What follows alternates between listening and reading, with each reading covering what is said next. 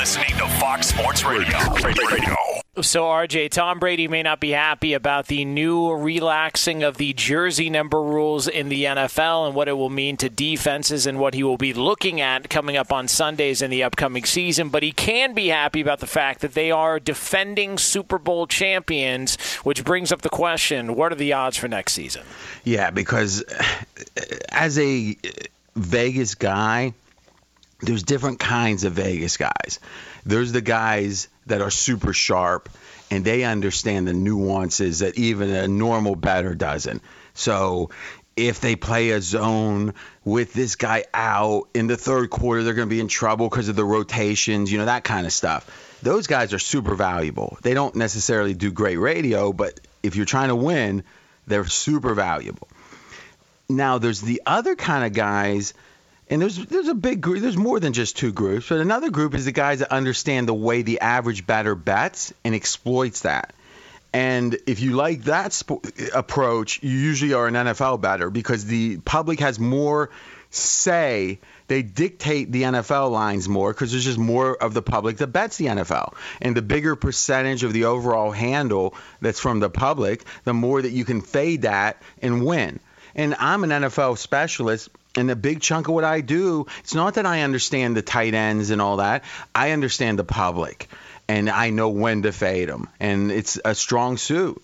And I'm shocked as a specialist in that area that Kansas City is still favored to win the Super Bowl over Tampa in most spots. If you think about it, it's the perfect storm. And let me ask you if you agree with this. It's the perfect storm of you have the GOAT. And I've never remembered a time, and I've been watching the NFL since 1980 when I was 10. I've never remembered a time that it was so clear who the best quarterback of all time was. Maybe Joe Montana at the end, you could say that he had, but John Elway was close. And Marino, it was always like Marino didn't do win as much, but he was the most talented. Like there was all that. And then as years have gone by, there's been the other people that got involved. I mean, right now, does anyone debate that it's Brady? It's not even a debate, right? No, I don't think. Well, I mean, anybody that's using logic. Yeah, I mean, it feels like it was pretty much a done deal after they beat the Falcons and that comeback. Yeah. And then you add the Tampa. Yeah. I agree. And the Tampa one being so prominent. And so you got that guy still quarterbacking. And you have the defending champions. That's always going to get money, right? Because we just saw them win. And the fact that we're hearing run it back. They've got everyone back, which is true, right? So it's like if there's ever a time that there'd be like this groundswell of support, it's going to be this year's Tampa team. Has all of the elements to have massive public support. On the other hand, you got Kansas City. A team you could make the case has fallen short in the biggest games, meaning there was the D Ford's offside game that they could have won. They didn't. Brady beat them. And then it was like, okay, they won the Super Bowl, but they got lucky. If just Jimmy G had completed one pass, you could make that case. And then it was they just get beat again by Tom Brady again. It's like Brady's, killing them. And it's like Mahomes is a guy that for some reason, and we got to be honest with ourselves about this, he resonates with people in a way I don't fully understand. I'd like to hear what you think, because on one hand, I get why kids love him, right? The behind the back, that it's kind of got that basketball guys like the kind of guys that like Allen Iverson, like kids loved him because he did things that kids kind of wish as a superhero could do, and I could see Mahomes is like that, but the kids aren't betting, right? So do you have any sense of why, like what would the case be that Kansas City has a better chance for the public? Meaning I could see a nuanced case that, hey, KC had their O-line beat up. If it wasn't for that, maybe they beat Tampa. But for the average bettor, how in the heck are more average bettors betting Kansas City to win the Super Bowl than Tampa? Does it make any sense to you? I think my only guess would be, because I think Tampa Bay's got a better chance to go to the Super Bowl than Kansas City does. I mean, and I personally don't think it's close. I would, if you ask me who I think is going to get back to a Super Bowl more likely, Tampa Bay or Kansas City, I would say Tampa Bay. But is that about how good they are, or about the AFC versus the NFC? I think it's AFC versus NFC, and I just, for me, Kansas City, I don't. There were times last year. It wasn't just the Super Bowl. There were times last year where it was kind of like, I mean, they're winning these games. They went like 8 games in a row and didn't cover, right? Yeah. Or 9, yeah. And so it's not like they were just dominant and blowing teams out and they were the 2017 or 2007 Patriots. I have serious questions about what they're going to look like next year. At some point, somebody's going to figure them out. I just wonder if that happened in the Super Bowl. And I wonder if the love for Kansas City is because there's a feeling that Patrick Mahomes, the distance between him and every other quarterback in the NFL is really, really significant. And I wonder if that's where they're missing this with Kansas City, because I don't think it's that significant. Let's even question that about the distance, because unequivocally, Aaron Rodgers had a better year last year. Yes. You could make the case that Deshaun Watson did, and a lot of people don't see that clearly. And you could also make the case that Josh Allen did in Buffalo. Yep. So to me, if you're the 4th best quarterback potentially in a given year, it's hard to say there's that much. I mean, maybe and this is back to the old Nick Wright and this sense of like Mahomes is this next level talent. And maybe he is. I don't know, but at some point you'd have to see it on the field. Now, what we've seen is a really good, if not great, quarterback. We haven't seen one that's like taking the game to another place. And though there's certain plays he can do with his arm strength and mobility that is unique. But when you add it all up, 95% of the time he's doing what everyone else is doing. The question is he doing it better or not? And he's certainly, Mahomes, doing it in the top tier. But he didn't do it clearly better than at least 3 other quarterbacks last year. I don't understand it. Like, and I totally get why Kansas City would be second. Like, you could see them say that, yeah, even though you can maybe say this is bad and this is bad, but they got Mahomes, they got Hill. But the idea that this all-star team of Tampa that dominated Kansas City in the Super Bowl is coming back with everybody. And still it's like, nah, that's not who. And this is, again, Barney at the bar, is the guy who's the average bettor saying, you know, I think Kansas City still, and Tampa would be second for me. It really befuddles me. Straight out of Vegas! Be sure to catch live editions of Straight Outta Vegas weekdays at 6 p.m. Eastern, 3 p.m. Pacific on Fox Sports Radio and the iHeartRadio app. Right now, finally, at the sharper books, they've converged. So right now, Kansas City is in the 6-1 range, and Tampa Bay is in the 6-1 range. And that's the first time that's been the case, that Kansas City has been the clear favorite pretty much the entire year or offseason, and now it's starting to inch towards them being even, Tampa and Kansas City.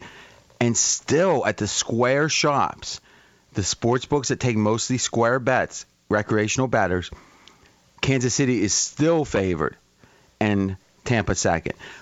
At the sharper books, the ones that take the big bets, it's pretty much tied now. So I find it to be fascinating that still in the square books it's Kansas City over Tampa. Now, as we look towards the season, 17 games this year, and Dan Orlovsky on Get Up was talking about Bucks have a real shot of going 17-0, I guess. He said 16-0, looks like in the quote.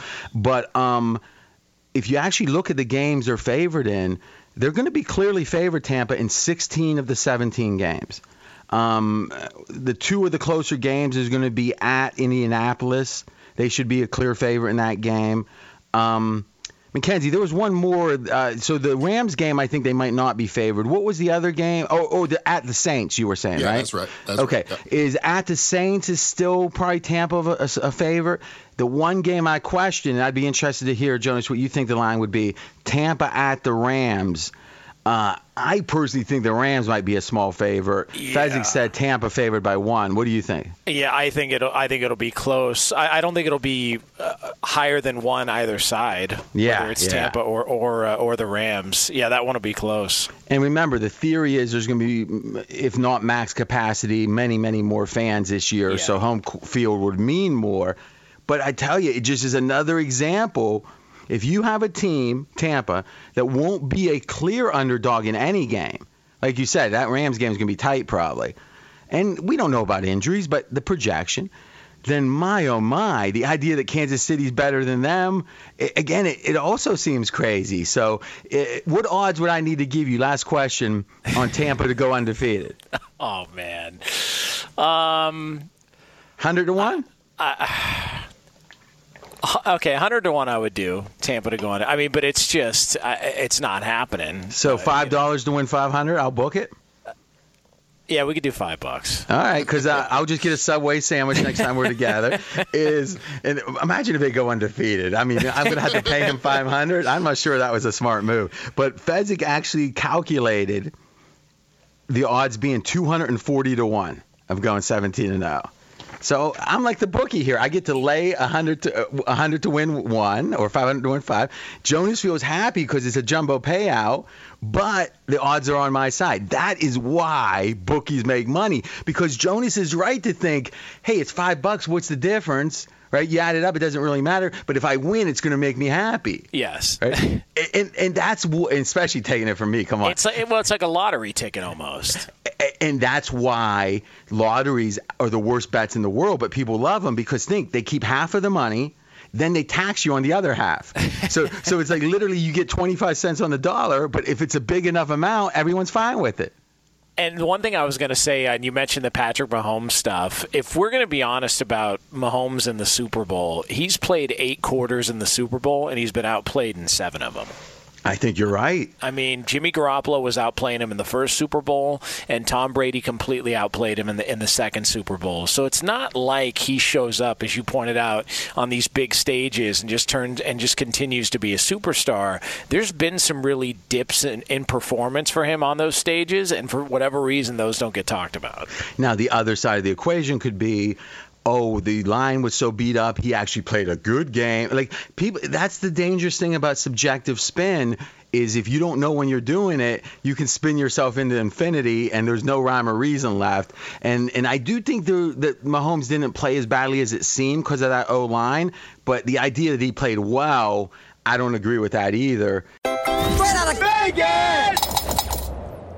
Be sure to catch live editions of Straight Outta Vegas weekdays at 6 p.m. Eastern, 3 p.m. Pacific. Hey, I'm Doug Gottlieb. The podcast is called All Ball. We usually talk all basketball all the time, but it's more about the stories about what made these people love their sport and all the interesting interactions along the way. We talk to coaches. We talk to players. We tell you stories. You download it. You listen to it. I think you'll like it. Listen to All Ball with Doug Gottlieb on the iHeartRadio app, Apple Podcasts, or wherever you get your podcasts. If people listened to this show and they did the right thing, they would have known that you gave out the Phoenix Suns to win the Pacific Division weeks ago. And right now the Suns are in the midst of a 5-game East Coast road trip. They are already 2-0 with another win coming last night at Philadelphia, 116-113 the final. And remember, we gave it out 12 to 1 odds on this baby. Now the question is, are we going to hedge? And we've been debating it. I'm not a hedging guy, right? So hedging is you bet one way and then you bet the other way to lock in a profit.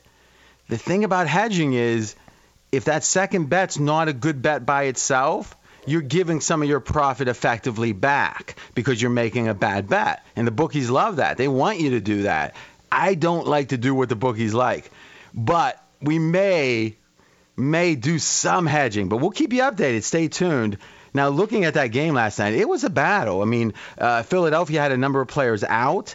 And one takeaway I think that we got to get straight right now is in this year in which there's so many players sitting, and it's weird because it's one thing to be injured, but they're resting sometimes in games that really are the biggest games. It's almost like they're trying to avoid the tough games, which I hate that as a fan.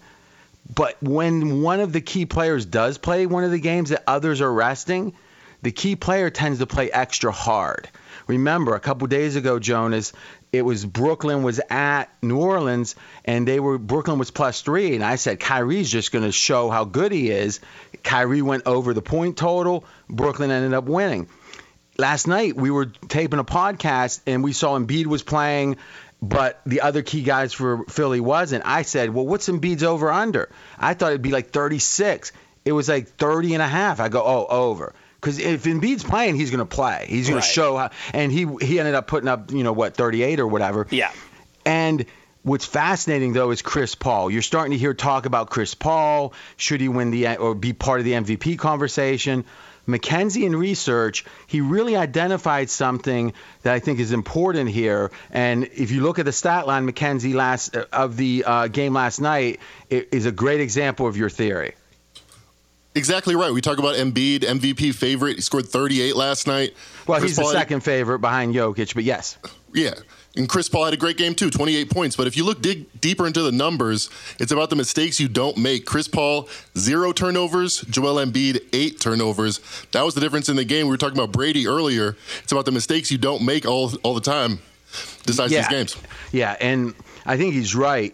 We talked about this recently, as you recall, Jonas, is Brady – for him, it's the mistakes you don't make is when the stakes are high. And, the higher the stakes, the worse mistakes. Oh, that's interesting. So I never heard that before. That's pretty good. So in general, I think the Suns are a story, and everyone wants to dismiss them, and maybe so for the playoffs, but what a year. And tonight, though, we got a game with the Lakers that is more important than usual.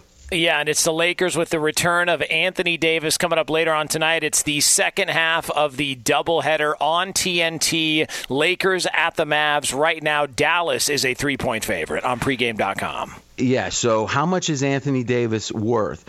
About 4 points per game if he's healthy and if he's going to play the whole game or a normal amount of minutes. And what we're seeing here is that they're not even putting up anywhere a over-under on points for Anthony Davis because there's so much uncertainty about how many minutes he's going to play.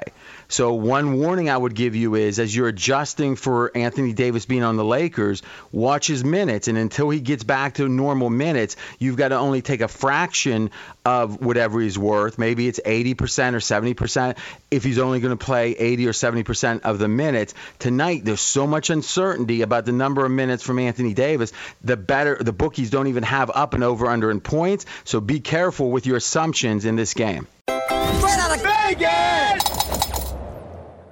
Fox Sports Radio has the best sports talk lineup in the nation. Catch all of our shows at foxsportsradio.com. And within the iHeartRadio app, search FSR to listen live.